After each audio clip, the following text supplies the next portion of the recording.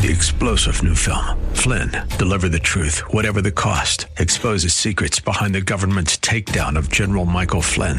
Flynn knew what the intel world had been up to. He ordered the first audit of the use of contractors. This set off alarm bells. He told the truth. He was the most dangerous person for Donald Trump to hire. They had to get rid of Flynn. Flynn, deliver the truth, whatever the cost. Available now. Watch it today. Go to salemnow.com. salemnow.com.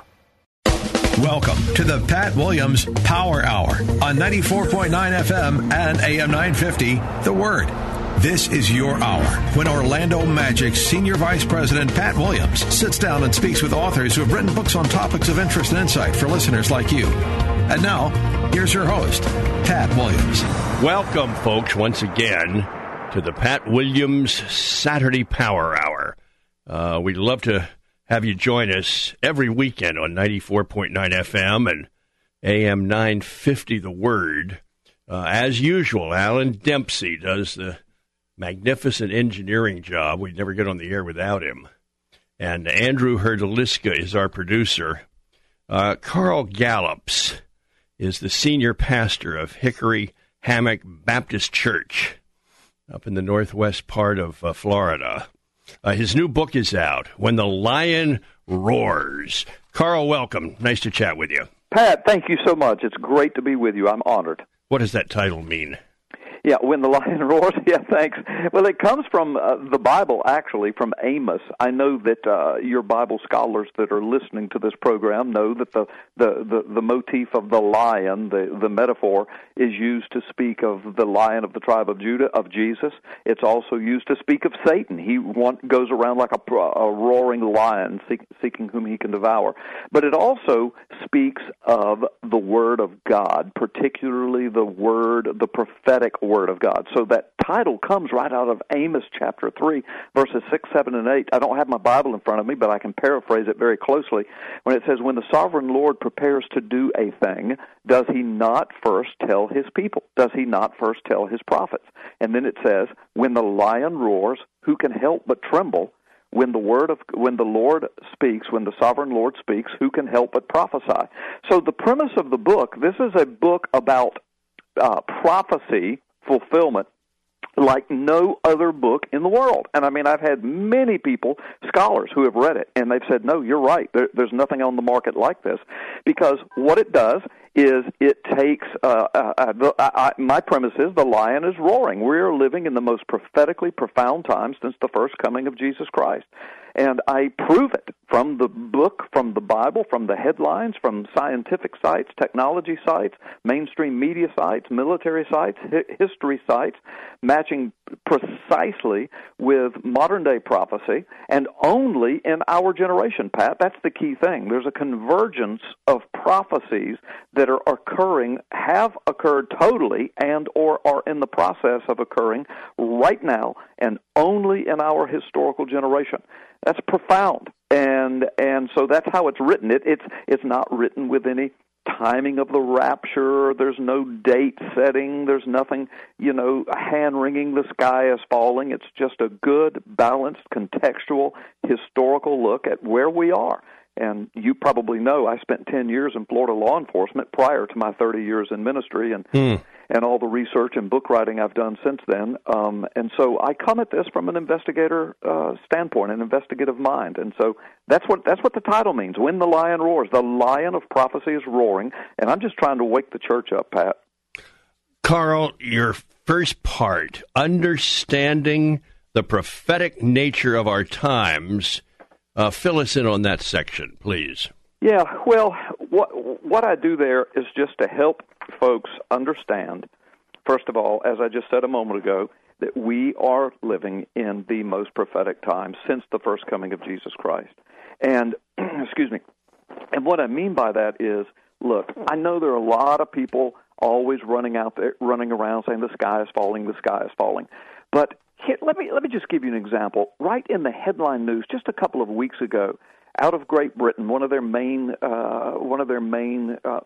stream press, I think it was Express UK or the Daily Mail, there was an article called Apocalypse Island, and the article talked about the billionaires around the world, particularly tech billionaires, technology billionaires, and Silicon Valley billionaires, who are now buying up properties. Literally, this is what the article says. Your audience can go check it out. It's called Apocalypse Island. They're buying up properties in New Zealand primarily because they think it's a remote island that's not susceptible to nuclear attacks. But they're investing their money in underground bunkers, in the caves, in the rocks, in holes in the ground. It literally says that. And then it goes on to say, what are they afraid of? What do they know that we don't know? And the article literally says, I don't have it in front of me, but I've spoken to this so much and I've written about it so much, I can speak accurately here. It literally says they are afraid of things like, and then it says gigantic, huge earthquakes, a meteor strike, plagues and pestilence, a world war, and then it literally says, or the second coming. They're afraid of the second coming of Jesus Christ. It says it in the article. This is a total, thoroughly secular article. That's the only biblical reference in there. But they literally say that they're going to hide in the caves and in holes in the ground because they're seeking to run from the wrath of God that is coming. Now, Pat, people that know their Bible know that Revelation 6 says almost those exact words. It says in the last days that the rich will run to the mountains and to the caves, and they will say, we're hiding from the wrath of God. And it's unbelievable. And then it goes on to opine about the fear that people have. Listen, it's a worldwide phenomenon right now, Pat. I mean, I'm not over-sensationalizing this. I document this in my book. All over the world, world leaders are talking about the possibility, the potential for a nuclear World War III. I mean, North Korea just shot off missiles just the other day, and the talk started again. For the first time in history, we have Russia in the Middle East, in Syria with troops. In Syria, a nation that is in an irreconcilable civil war. China, for the first time in history, has built a military base in Eastern Africa, supplying troops by the thousands to Russia in Syria. Turkey is imploding into an Islamic caliphate. Iran and Russia are in accord. For Bible students, many of them will know and understand that more than likely is the alliance of Magog and Persia, spoken of in Ezekiel 38, after Israel comes back to the land. Well, we're the first generation to see Israel come back to the land. So that's what that section is about. It's just understanding the times we're living in. I mean, there's so many pulpits and so many Christians sitting in churches that don't even have a clue as to how close we are. And I'm not setting dates. It could be 100 years, but that's close considering the last 6,000 years of human history. But how close we are to the coming of the Lord, perhaps in our lifetime, Pat. Carl Gallops is our guest, senior pastor of Hickory Hammock Baptist Church. His book is out, When the Lion Roars. I want to move to part 2, Carl. Mm-hmm. The problems of biblical prophecy. What are you writing here? Yeah, well, what I do there is to help people understand the perspective of how to approach prophecy. For example, a lot of times people will say, yeah, but, every generation has thought that we were in the last days. And, all the way back to Bible times. So I deal with that very honestly, and that's how I am, Pat. That's why I've been the pastor at one church for 30 years. My folks know I'm straight up and down, right down the middle, balanced, doctrinally sound, and honest. And so I take an honest look at all of that. And the conclusion, and I'll just do a quick conclusion here, is that, look, yes, in the New Testament times, you can read the New Testament and see that even the early church felt like, hoped that, prayed for, that they might be the generation to see the coming of the Lord. After all, they had seen his first coming. They had seen the crucifixion. They had seen the resurrection. They had witnessed the ascension. They had witnessed the birth of the church. They had witnessed the miracles. So they knew they were living in extremely prophetic times, and so they were looking for the coming of the Lord, sure. But they also knew that things had to happen according to the Scriptures, like the return of Israel. You say, yeah, but gosh, they lived in the Roman Empire. Yeah, but they hoped Israel would return. But it didn't. That wouldn't happen until 2,000 years later, because the Bible clearly says, in many places, Old Testament and even in the New Testament, that in the last days Israel would return to the land. And not only would it return to the land, but when it did, a certain alignment of nations would form a coalition to come against them. Now, that alignment of nations that's listed in 2 or 3 places in the Old Testament, every one of those nations are now Muslim nations, with the exception of perhaps Russia, if Russia is Magog, except that Russia, a lot of people don't know this, its roots go deep into Islam. Deep. It's the second largest religion in Russia, and it's an official state religion of Russia. Many people don't know that. And so they are deeply ingrained in Islam. Carl, we'll be back. I want you to pick that thread up right after these messages, folks, on the Pat Williams Saturday Power Hour. You're listening to 94.9 FM and AM 950, The Word. We're in Orlando, Florida, folks. We'll be right back. More of the Pat Williams Power Hour in just a moment on 94.9 FM and AM 950, The Word.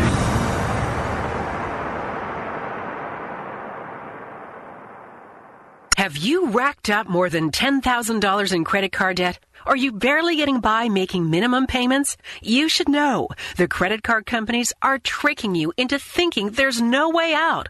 Credit card companies would rather you didn't know that there are ways you can become debt-free, and you don't have to pay the entire amount you owe. There are debt relief programs that help people like you escape overwhelming credit card debt. National Debt Relief has helped tens of thousands of people just like you reduce more than $500 million of debt. National Debt Relief has helped so many people, they're A+ rated by the Better Business Bureau. You don't have to declare bankruptcy or take out a consolidation loan. You have the right to settle your debt for a mere fraction of what you owe. Reduce a portion of your debt now. Call National Debt Relief at 800-518-4020. 800-518-4020. That's 800-518-4020. Are you in pain after a recent fall or car accident? Hi, this is Dr. Esther Pichardo.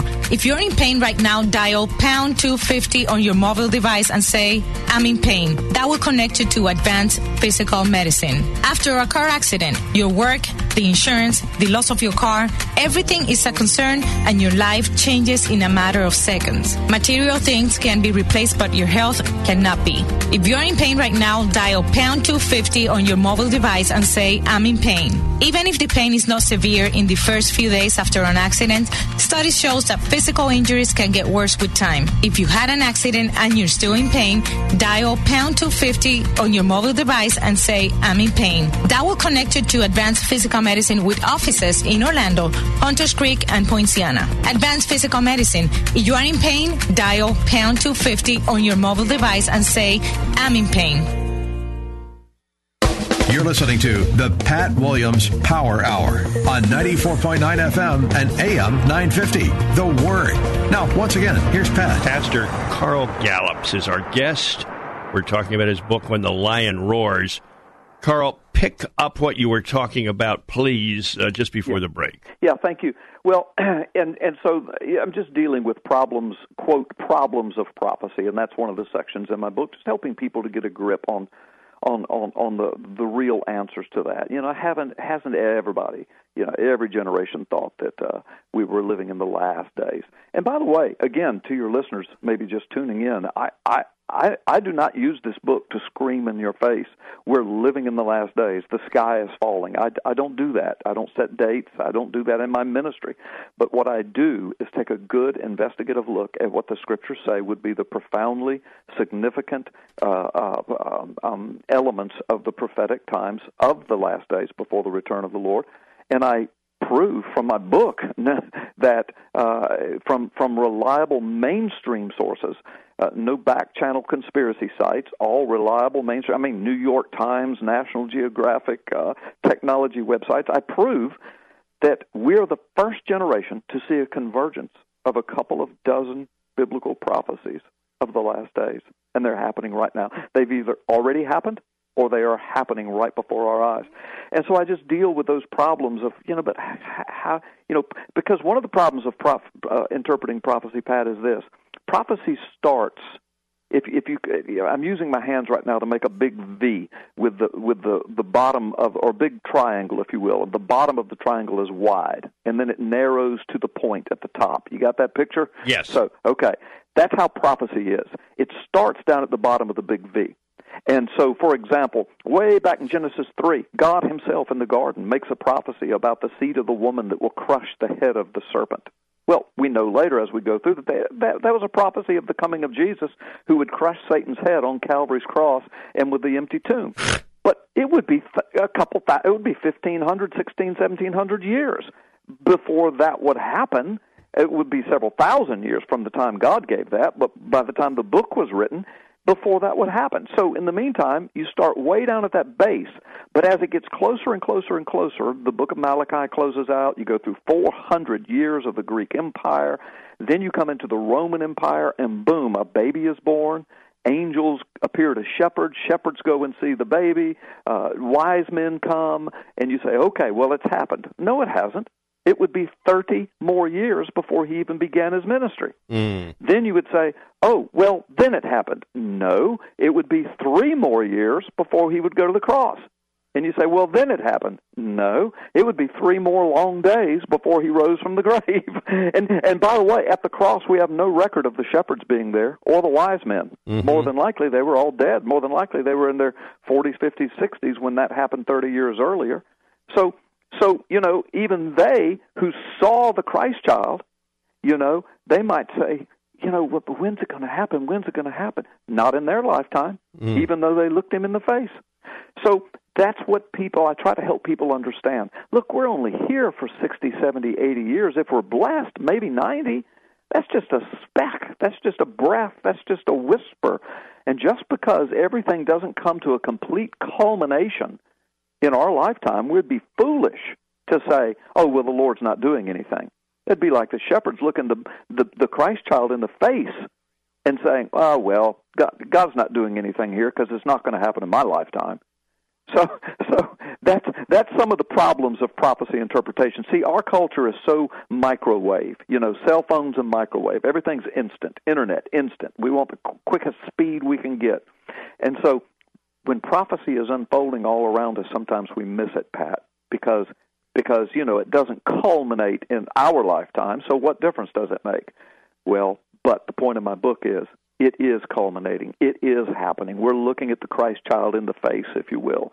The angels are singing, how dare us sit around and act like nothing's happening. It is the most profoundly prophetic time since the first coming of Jesus Christ, Pat. When the Lion Roars, that's the name of the book. The author is with me. His name is Carl Gallops. So, Carl, we opened by talking about understanding the prophetic nature of our times. Then you talked to us about the problems of biblical prophecy. Now we've arrived at part 3, the profound prophetic markers of our times. And I want you to teach us about that. Okay, thanks.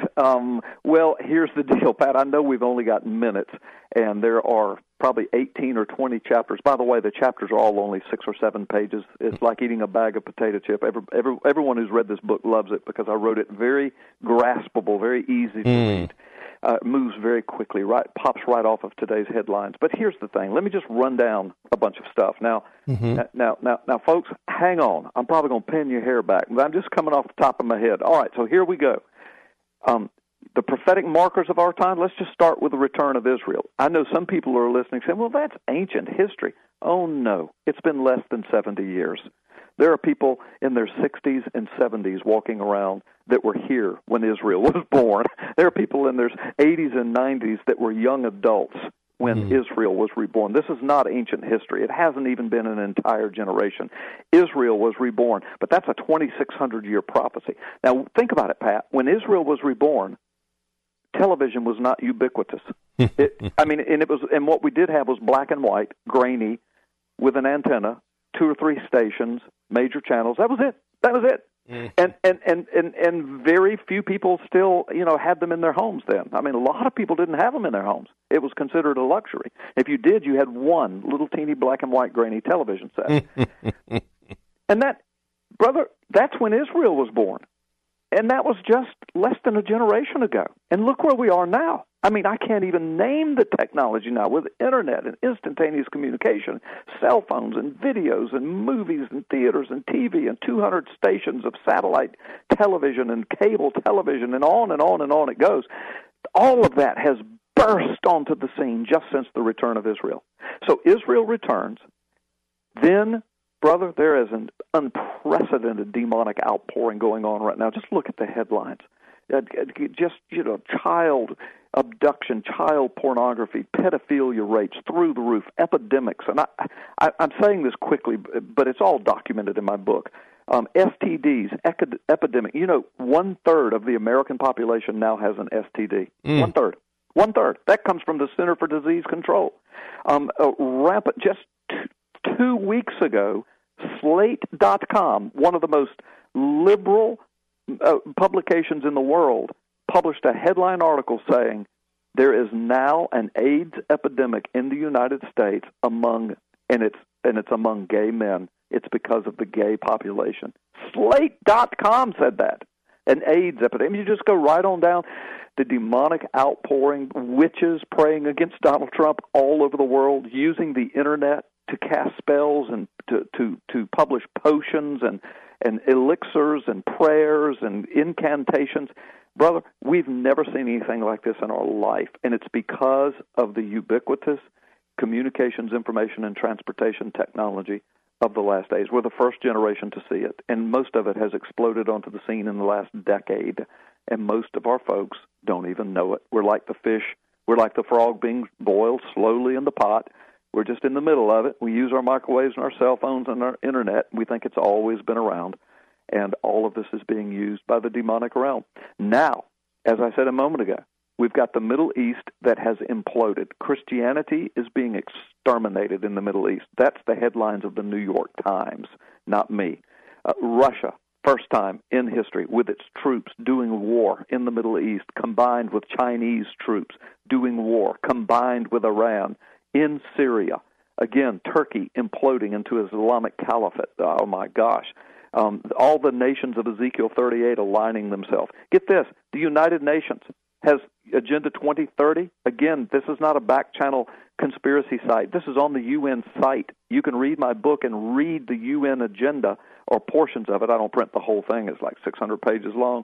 But there's a 4 or 5 paragraphs where the UN Agenda 2030 says by the year 2030, their plan is to have every man, woman, boy, and girl, all 7 to 8 billion of us, identified and marked and put in a database for the purpose of peace and security. That's the global agenda of the United Nations. Now, whether or not they pull it off or whether or not it happens, it may happen before 2030, it may happen way after 2030, it might even not be the United Nations that pulls it off. The Bible says that's going to happen in the last days, that every person on the earth will be marked for the purpose of, quote, peace and security.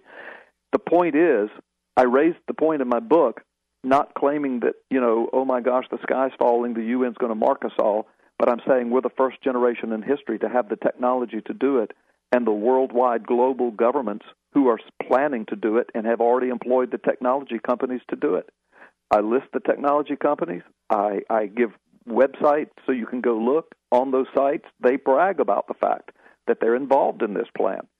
So, I could go on and on. The globally pervasive spying and tracking and biometric technologies, transhumanism, animal-human hybrids, eternal life technology, the largest Christian nation in the world with its Supreme Court passing a gay marriage law. What? We don't know what marriage is. We don't know what gender is. We don't know what sexuality is anymore. Jesus said the last days would be just like the days of Sodom and Gomorrah. That's Luke 17. He said just like that. He said it'll be just like that. We've got the rise of ISIS. On and on. The borders crisis, national superpower borders that are under collapse. It's absolutely astounding. Now, on the good side, the flip side, Pat, you've got Orthodox Jews coming to Christ in record numbers around the world, and even in Israel. You've got Muslims. A lot of people don't know this. Even Al Jazeera had to report this. This is all documented in my book. 6 million Muslims a year come to Jesus Christ as Savior in Africa alone. 6 million a year in Africa alone. And that doesn't count the ones from Indonesia, which is the largest Muslim nation in the world, and all over the Middle East and in other areas of the world. I mean, there is an outpouring of the Spirit of God right now among people. China is slated to be the largest Christian nation by the year 2030. China, they have some of the most intense government persecution of any nation on the earth, except for perhaps the Muslim nations and North Korea. China drives their Christians into underground churches, yet it's getting ready to be the largest Christian nation on the planet. I mean, so we're living in some of the most tumultuous, difficult times, just as Jesus said, but at the same time, we're living right under the midst of an outpouring of the Holy Spirit of God, just like Jesus said. The two things are happening at once, and we're the first generation to see it happen, Pat. Carl, part 4, you end your book with equipping the saints for such a time as this. Yeah. What are you writing here? Yeah, very, very simply, I'll boil it down to this. I encourage God's people, number one, make sure you know what's happening. That's what this whole book is about. Mm-hmm. Number two, make sure you keep your head up and that you understand the times in which we're living. Jesus said that to the Pharisees. You can tell the signs of the weather, but you don't know the signs of the times in which you're living. He condemned them for it. And then I go on to say, now once you have that, get on with your life. Pay the bills, mow the grass, plan for the future, send the kids to college. Don't run off in the woods and hide under a log. Don't put on a white sheet and sit on a mountaintop and hide from the world. The Bible says we're supposed to engage. We're supposed to be the salt. We're supposed to be the light. The church is supposed to be the change agent. We got to spread the gospel. We got to keep doing missions and hunger relief and ministry around the world. Never grow weary of doing good, the Bible says. And then I tell Christians in this book, look, we've been raised up for such a time as this. This is our day. The shepherds and the wise men, that was their day. Mm-hmm. Okay, this is our day. Now we're the prophets. Now we're the church. This is our day. So I tell Christians, enjoy life. We're just here for a little while. Nobody's setting dates and times, or at least I'm not. But just get out there and realize we are living in the most profoundly prophetic time since Jesus Christ. How foolish would the shepherds have been to look into the eyes of that Christ child and say, well, he's just a baby. It's going to be a long time, so we're not worried about it. Fascinating. By the way, Carl, what's been the reaction to your book? It's been quite amazing, brother. It's sold out 2 or 3, 4 cycles of times. It was on back order for weeks at Amazon. It was it was in the top 0.035% of all books on Amazon for weeks. It was #1 bestseller in 5 or 6 categories for months. Still going crazy, and churches are using it, preachers are preaching from it, and churches are teaching from it, and I'm just honored. I'm thrilled that the Lord would use it that way. Carl Gallops has been our guest, senior pastor of Hickory Hammock Baptist Church. Carl, a million thanks. So glad we could visit. Pat, million thanks to you. God bless you, my friend and my brother. Thank you so much for having me. When the Lion Roars, that's the name of the book. We're back for more on the Pat Williams Saturday Power Hour. It's 94.9 FM and AM 950, The Word in Orlando. More of the Pat Williams Power Hour in just a moment on 94.9 FM and AM 950, The Word.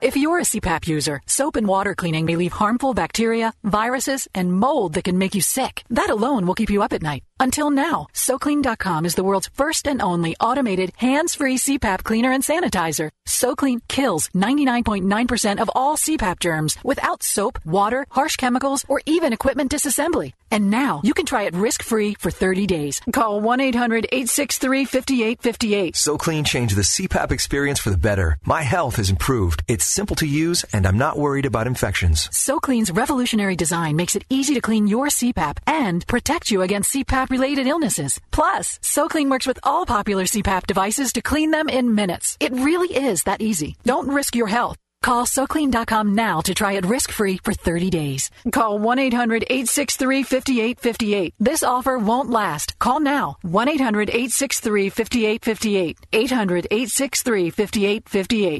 Hi, I'm Barbara Sandbeck, your host on Grace Notes, a 15-minute program that contains biblical teaching and a wide variety of music. Some of the subjects we address are why do we have trials and cultivating intimacy with God. You can listen right here on WTLN every Sunday at 2:45 p.m. Can't catch the whole broadcast? Visit our podcast on the web 24/7 on WTLN.com. So tune in. You won't want to miss it.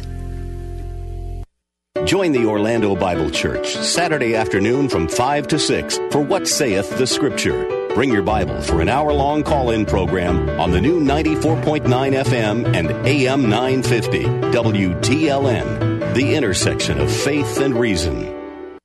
More than 1,000 chapters and 30,000 verses, but you can do it. Read the entire Bible with Bible in a Year, totally interactive, totally free at BibleStudyTools.com.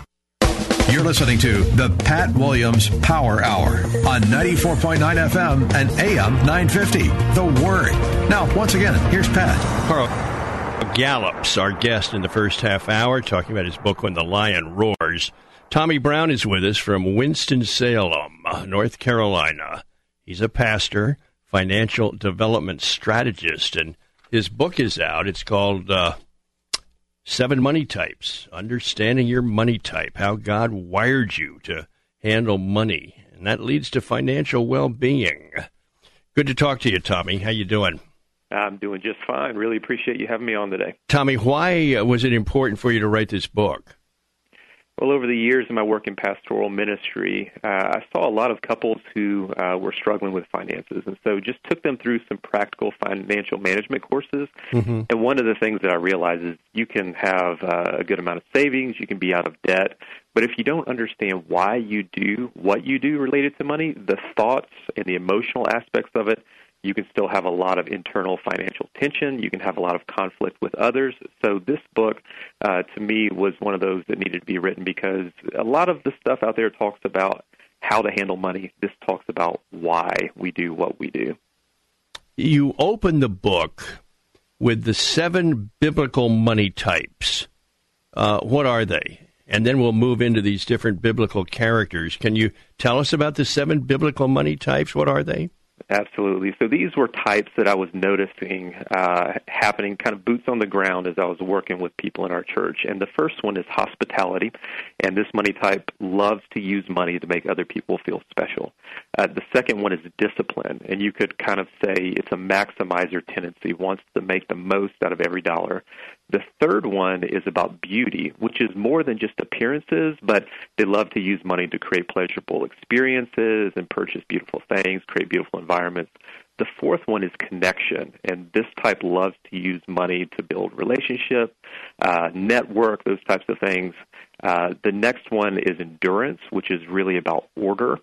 The next one is humility. This one loves to take kind of an innocent, almost hands-off approach to money in some ways, but really they love to use money in order to meet very practical needs. And then the final one is leadership, very much focused on leaving a legacy, very much focused on the future and the next generation. So these are the 7 types that I was seeing happening in the church work I was doing. Now, let's get into these biblical personalities who demonstrate this. Let's start with Abraham, and that's hospitality. What are you writing here? So when you study the life of Abraham in the Scripture, you find that he uses resources in very hospitable ways. So this type, as I said, believes money should be used to make others feel special. When you track the life of Abraham, think about the guests, those visitors that came to him, and he promised them a little bit of food and some water, and then he throws like this full-on, full-course meal for them, and this is the type that under-promises and over-delivers, and time and again. And Abraham really is known in the Scriptures, even in the book of Hebrews, is kind of that father of hospitality. You remember it says to us, don't forget to take care of strangers because you may be entertaining angels unaware. Well, that's a reference to Abraham, who kind of set the bar for hospitality, and he's kind of the model in that regard. Now we get to the next one. That's Isaac, discipline. Absolutely. So Isaac's a little bit different. He gets one chapter in the entire Bible, and that Isaac type believes money should be maximized. And so Isaac is kind of a mirror of Abraham whenever you track his story. And so Abraham dug these wells, and the Philistines stopped them up. Well, Isaac came behind him later on in his life, and he actually redug those wells. And so that Isaac type tendency is to make the most of everything, to recover and restore. And we see in the Scripture that Isaac gave them the name, those wells, the same name that his father Abraham had given them. So the consummate maximizer. They're very disciplined. They actually show restraint, and Isaac is known in the Jewish tradition for showing restraint whenever he blessed Jacob. And, it should have gone to Esau, and we know how all of that went down. And then Esau comes in tears, and he had to show restraint. So very disciplined, especially with money. This is what we see in these Isaac types. And then we move to Jacob, and we call that beauty, which means what? So the Jacob type is really complex, and Jacob was a complex character. But this Jacob type is really the mix of the Abraham and the Isaac type. So depending on which end of the spectrum, that free-flowing hospitality of Abraham or that disciplined restraint of Isaac, this one could go either way. But the fundamental belief is that money should be used to pursue pleasurable experiences, purchase beautiful things. Jacob had this flair for beauty. You think of the coat of many colors, using his resources to create that for his son Joseph. You also see in his life this deep emotive tendencies, and we won't go into all of that, but this is the type, when you're around them, they make things pop. Whether they have a lot of money or little money, they're going to do everything they can to create beautiful experiences and environments. They will blow your mind with what they can do with even a little bit of money. And now I want you to talk about Joseph, and we call this connection. Yeah, when you trace the life of Joseph, this man knows how to make connections everywhere he found himself, whether that was working in Potiphar's house or even being in prison, and he arises to kind of vice president, if you will, of Egypt. He knows how to make connections, and the reason he's trusted in these connections, in these relationships, is because of the stewardship that he has for the resources that other people own. And so whenever we track the life of Joseph, he knows how to connect the dots. And so Pharaoh's having dreams about plenty and about famine. Joseph interprets that. He creates the systems to where he takes 20% off the top of all of the produce that is grown in the land. And, it's a whole long saga. But this is the type that they know how to network, build relationships. They do a lot of lunches, a lot of dinners. They're probably on boards, and they come to life relationally whenever they're able to use money to foster these relationships. What is Moses and endurance about? Endurance is one of those words that we don't think a lot about sometimes, but it's really order. And so you cannot endure without order. And if anybody had a well-ordered life related to resources, it was Moses. I mean, think about it. He received the law from God. He implemented that with Aaron and others. But Moses was that one who received all of that. And so everything had its place. You remember the manna that fell from the heavens. And on the fifth day, you're to gather, 1 through 5, you gather this amount. Day 6, you gather twice as much. On day 7, you don't gather any. And so he just had these rules and regulations for everything. And the Moses type, I mean, you know them well. They're the person that if a dime fell out of their budget, they would catch it before it hit the ground because they are so on top of their game. They have spreadsheets on top of spreadsheets, and these are the Moses, that order, the endurance type. Aaron and humility is next. Yeah, think about his life. So he owned literally no land at all. Everybody else got an inheritance, every other tribe. But the Lord said to Aaron, I'm actually going to be your inheritance. And so his life was one of I would say, humility, but in the sense not of getting run over, but he just had this trust in God, this power under control. So when we look at Aaron's life, the resources that came into his life were from other people, just really flowed through him. And this is the type of person that they're not going to plan for the financial future, really. They're just kind of going to think, okay, it's going to work out. God's going to take care of it, might be something that they would say.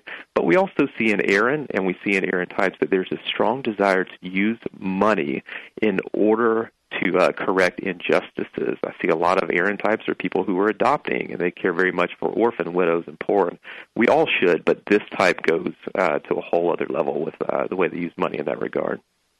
And then you write about David and leadership. I'm eager to hear about this one.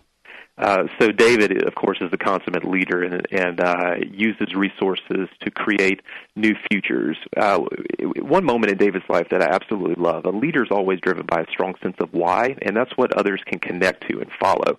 So you think about David, whenever he was carrying those sandwiches to his brothers on the battle line, he actually goes to the battle line. Goliath comes out, as was the custom, insulted God and everybody, and it says all the men of Israel ran. Well, guess who ran with him? It was David. So he's back in the back, and he says, okay, what is done for the person who slays this Philistine? Well, and they're like, you get the king's daughter's hand in marriage, exempt from taxes, all these things. And at that point, David returned to fight Goliath. So it was his faith that was catalyzed by a strong why. He knew that the reputation of his family and Israel is on the line. He returns to fight, and the rest is history. So these guys and women are driven by a strong sense of why, very much about the future, and they want to leave a legacy. And just to say one more thing about David, he was the one who raised the funds and contributed a lot of his own resources to actually build the temple known as Solomon's Temple. This man was a financial leader in his day. Tommy Brown is our guest. His book is called 7 Money Types. While you're on that topic of David and leadership, Tommy, if you were to give a talk on David on leadership, what would you list were his greatest strengths as a leader? What a great question. Well, as I mentioned, that strong sense of why. People can relate to a why because they can find meaning for themselves inside of it. So a lot of leaders just talk about, what's going to happen. But when you talk about why, then other people can go, I can get behind that. I can find something that is meaningful to me inside of that. So that's one of the first things. He also was able to inspire action. And then David, there's one moment where he's out at battle, and he has some men with him, and they defeat the other people. They bring back all of the spoils of war, all the loot, and there's some guys who have been watching the bags. And one guy pipes up. He's like, we're not giving anything to the guys who are watching the bags. And David's like, no, everybody is going to get in and share on the victory. And so he has this principle of equitability, and good leaders make sure that everybody shares in the victory. So the way to financial well-being, that's an important topic. What do you tell us? What's the answer there? For me, financial well-being is about amounts. Okay, we have to be careful of our debt, and we have to save for the future, and all of that's important. But there's a whole other layer up underneath all of that. That financial well-being for me is the ability to align your thoughts and your emotions and your deep desires that God puts inside of you with the way that you spend money. And so what I want to do in this book is help people understand, number one, that God has designed you in His image to relate to money in one of 7 ways. You're going to do all 7, but you're going to have one that you're going to resonate with the most. I want to affirm that rather than all the shame that we carry about money, where people are like, "Oh, I'm just bad with money and I'm such a failure." Those are statements that we need to leave behind, and we need to start growing. So, in order to achieve that financial well-being, I have to unearth how God has designed me. Number one, I need to affirm that. I need to understand what that means for me so that I'm not going to be continually tripped up by the same bad habits, and that I can also enjoy money. So if I naturally love to use money to show hospitality, well, let's do more of that within boundaries, of course. If I'm a maximizer, don't feel guilty over that. Use that for God's glory and God's kingdom. And so the final thing is really just to be unleashed and to be able to do what God has called you to do with money. And this really helps in relationships quite a lot as well. So if I can understand how my spouse is wired financially, it's going to resolve a lot of that financial tension. But, and here's the big question, what if you don't like your money type or your spouse's money type? Oh, man. Well, I mean, there's no refund on your money type. You don't get to exchange it, first of all. So we start where we are, right? And so there's a shadow side for each one. If I don't like my money type, well, then I have to do a little bit of deeper work and go, okay, how is it that God has designed me? And maybe the thing I'm not liking is actually the shadow side. So there's a shadow side for each one of these. For example, the Abraham type, the shadow side there is self-sufficiency. They do so much for other people, and when you look at Abraham's life, you'll see this, that when somebody tries to do something else for them, they resist it. Well, and that's a pretty burned-out existence if you're always living for other people, but you're never taking care of yourself. And I won't go through all of them, but Isaac is different. His shadow side is fear. And so they're always seeking to maximize everything because they're afraid that there may not be enough money in the future. So usually when people are like, I don't like my money type, it's because they've been taught either by the church or by somebody in their life that it's wrong or it's bad to feel that way. And what I want to do is say, actually, there's a biblical character who thinks and feels that way as well, and God loves them and uses them. So with your spouse, I think that usually there's one person in the relationship that usually feels like their way with money is the right way with money. And what I want to do is say, actually, there are 7 ways, and all of them are good. So we need to gain empathy for how the other person is wired, create space within boundaries for them to exercise that God-given desire with money, and really work as partners towards shared goals together. Tommy Brown, pastor, financial development strategist, lives in Winston-Salem, North Carolina, and we're talking about his book, 7 Money Types. We'll be back with Tommy for one more section here on the Pat Williams Saturday Power Hour. Just a reminder, this is 94.9 FM and AM 950 The Word, right here in Orlando, Florida. Back after this. More of the Pat Williams Power Hour in just a moment on 94.9 FM and AM 950. The Word.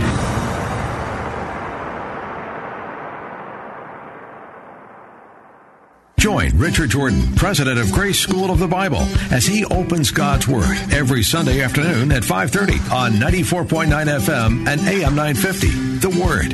If you missed the Sunday broadcast, you can listen and study along with Dr. Jordan 24/7 at WTLN.com by clicking on the podcast tab and then Riches of Grace. Riches of Grace, a service of Grace Impact Ministries at graceimpact.org. 5:30 Sunday on 94.9 FM and AM 950. The Word.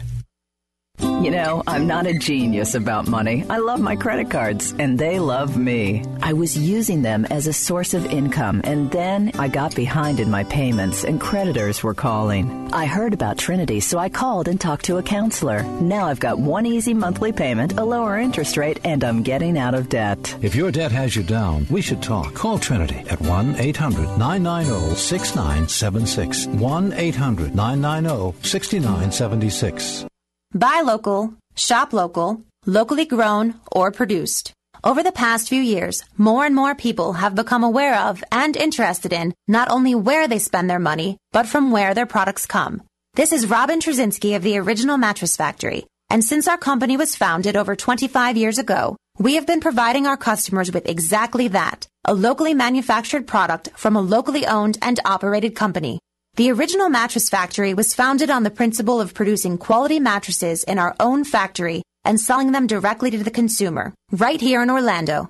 We take tremendous pride in being able to offer you a great value on quality, hand-built, and locally made mattresses at our everyday low factory direct prices. So for a true local mattress experience, come to our factory and see for yourself. You can also stop by an Original Mattress Factory store near you or visit us at originalmattress.com to see how we make mattresses right here in Orlando.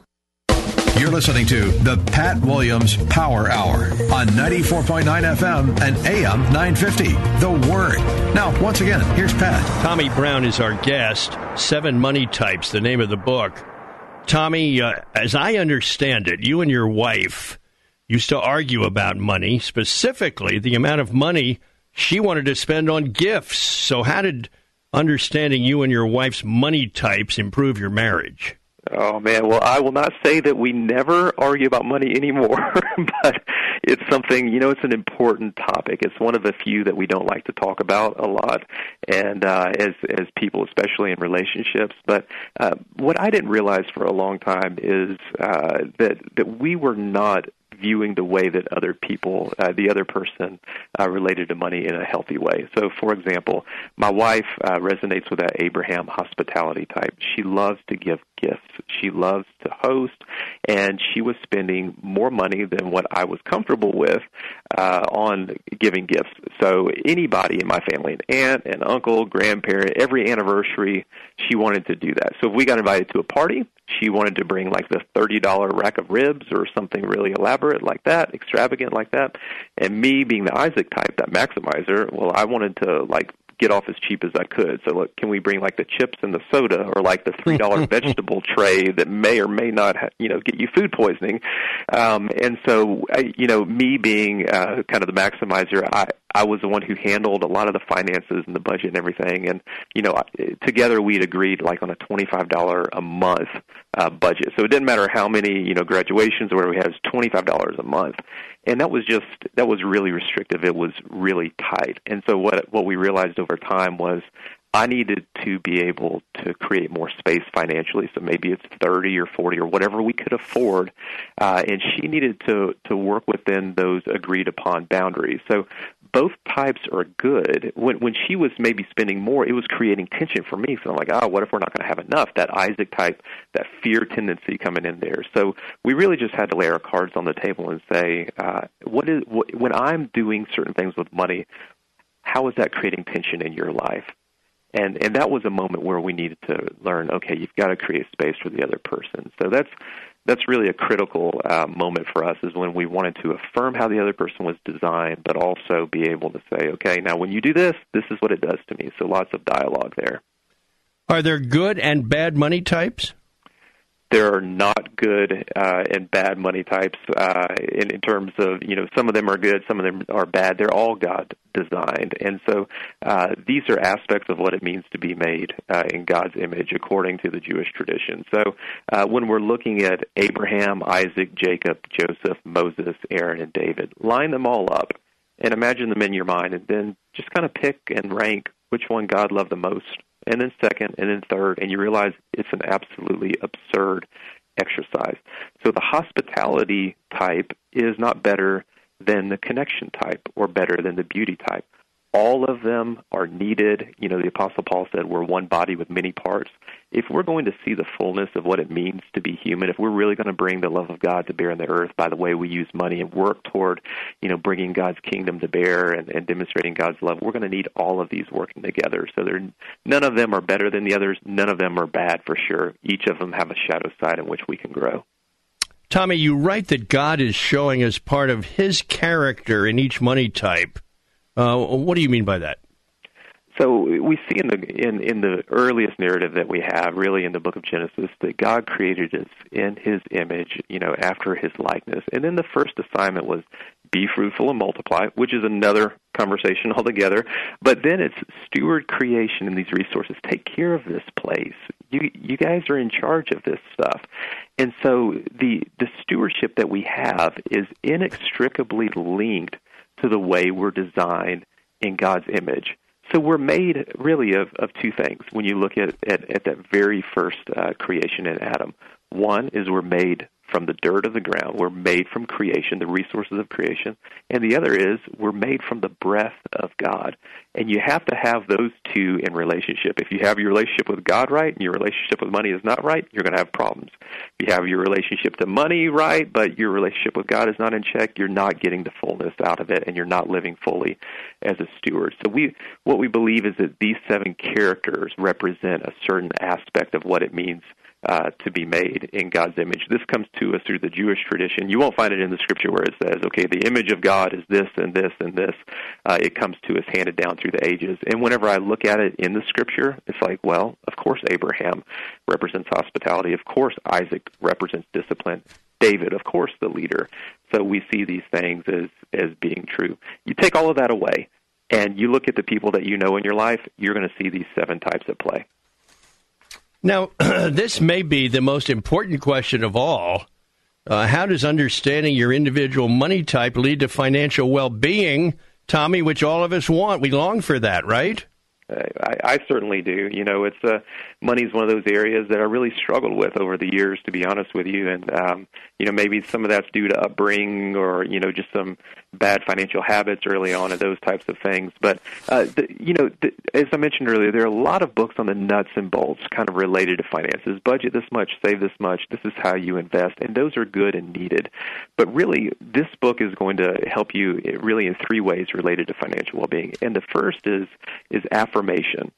It's going to help me embrace who I am and how God has designed me. So it'll knock off a lot of that shame related to finances. A lot of people will just say things like, I'm just bad with money. Well, then you're stuck. you're not just bad with money and you can't grow. Don't use that as a cop-out, and don't feel the guilt over it.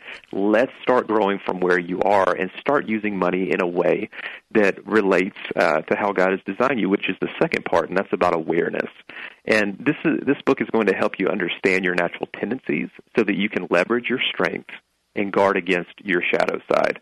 And then the third is appreciation. It's really going to help you in your relationship with those who are wired differently. So affirmation, awareness, and appreciation. When you understand why you do what you do, you can change what you do to better align with how God has designed you. This isn't a book that's going to teach you the nuts and bolts of saving money. So what is the biggest takeaway? What do you want readers to get from the book and our discussion? So I think Dr. Gary Chapman, who wrote The Five Love Languages, he really said it best. He said, this isn't a book about how to handle money. So there are plenty of books out there on that topic. This is about helping you understand who you are, how God has wired you, and how this impacts the way you think and feel and therefore act financially. So it's going to help you understand who you are so you can better handle money. And I think that it has a unique ability kind of to get under your skin and into your heart in order to help you gain the confidence and clarity that you need to release the shame and the anxiety, that tension that you have about finances.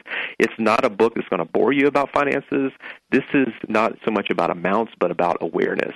And when you understand how God has designed you to relate to resources and you understand the same about others, those walls start to crumble, the tension begins to resolve, and you begin to see yourself and others for who they are and for how God has wired yourself and others around you.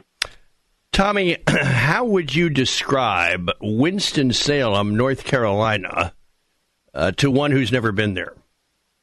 Oh, my goodness. Well, it has 4 seasons, first of all. So for a person like me who's from near the beaches of Destin, Florida, I didn't know that fall existed. And the fall and the springtime, we're getting ready for spring. It seems to be coming a little bit early this year. It is just, it's a beautiful area. I can be in the mountains within an hour. I can be at the beach within, 3 hours. But Winston-Salem is one of those areas that was kind of built off of tobacco and textiles. So you had Robert J. Reynolds and all of that related to everything they did, and Haynes and Sara Lee and others, and, the economy shifts and tobacco shifts and all that. And this is a city that really over the last decade has had to grapple with its self-concept and has reinvented itself as a city based on the arts and based on science as well. So it's flourishing, it's growing. Our downtown area has a really good feel to it, and it's just one of those, Winston-Salem's kind of one of those cities that thinks it's a big city, but it really feels like a small city at the same time. It has kind of the best of both worlds, and my family just really loves it and enjoys it here. Did you deliberately leave out Krispy Kreme donuts? Oh, man. You know what? I love Krispy Kreme donuts so much, maybe a little bit too much, and my family enjoys it well. I don't know why I left that out. I mean, it really is one of the best things about Winston-Salem. Tommy Brown has been our guest. We've got to wrap up, folks, right after this on the Pat Williams Saturday Power Hour here on 94.9 FM and AM 950, The Word. So stay with us. More of the Pat Williams Power Hour in just a moment on 94.9 FM and AM 950, The Word.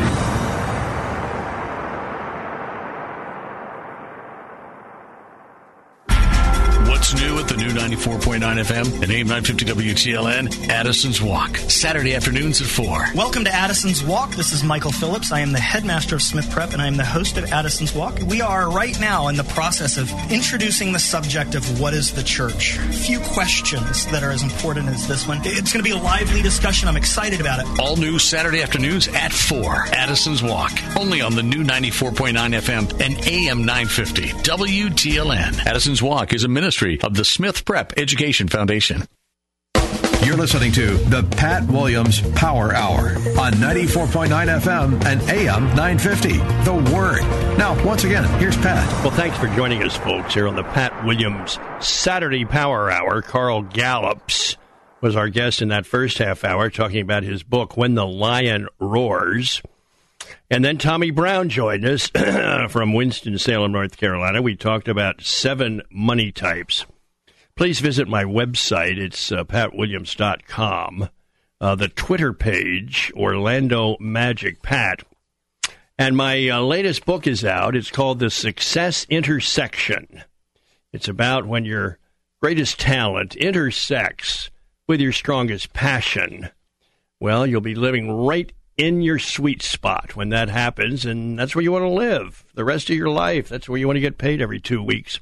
The book is in bookstores now, and Amazon.com. Always a wonderful way to order books. Well, we'll be back next weekend for more on the Pat Williams Saturday Power Hour. It's 94.9 FM and AM 950, The Word in Orlando. Thank you for joining us for this week's edition of the Pat Williams Power Hour. Join us again next week at the same time, where faith comes by hearing. 94.9 FM and AM 950, The Word.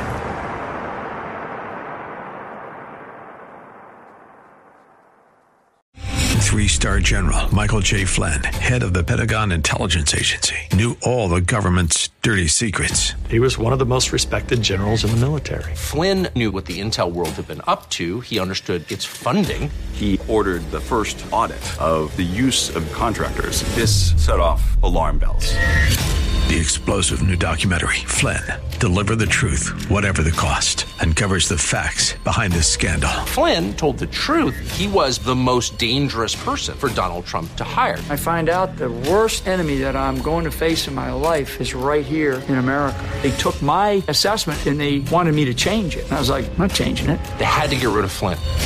With in-depth interviews, archival footage, and never-before-seen personal records of the man behind the headlines. I just felt like I was drowning. Flynn, Deliver the Truth, Whatever the Cost. Available now. Watch it today. Go to salemnow.com. salemnow.com.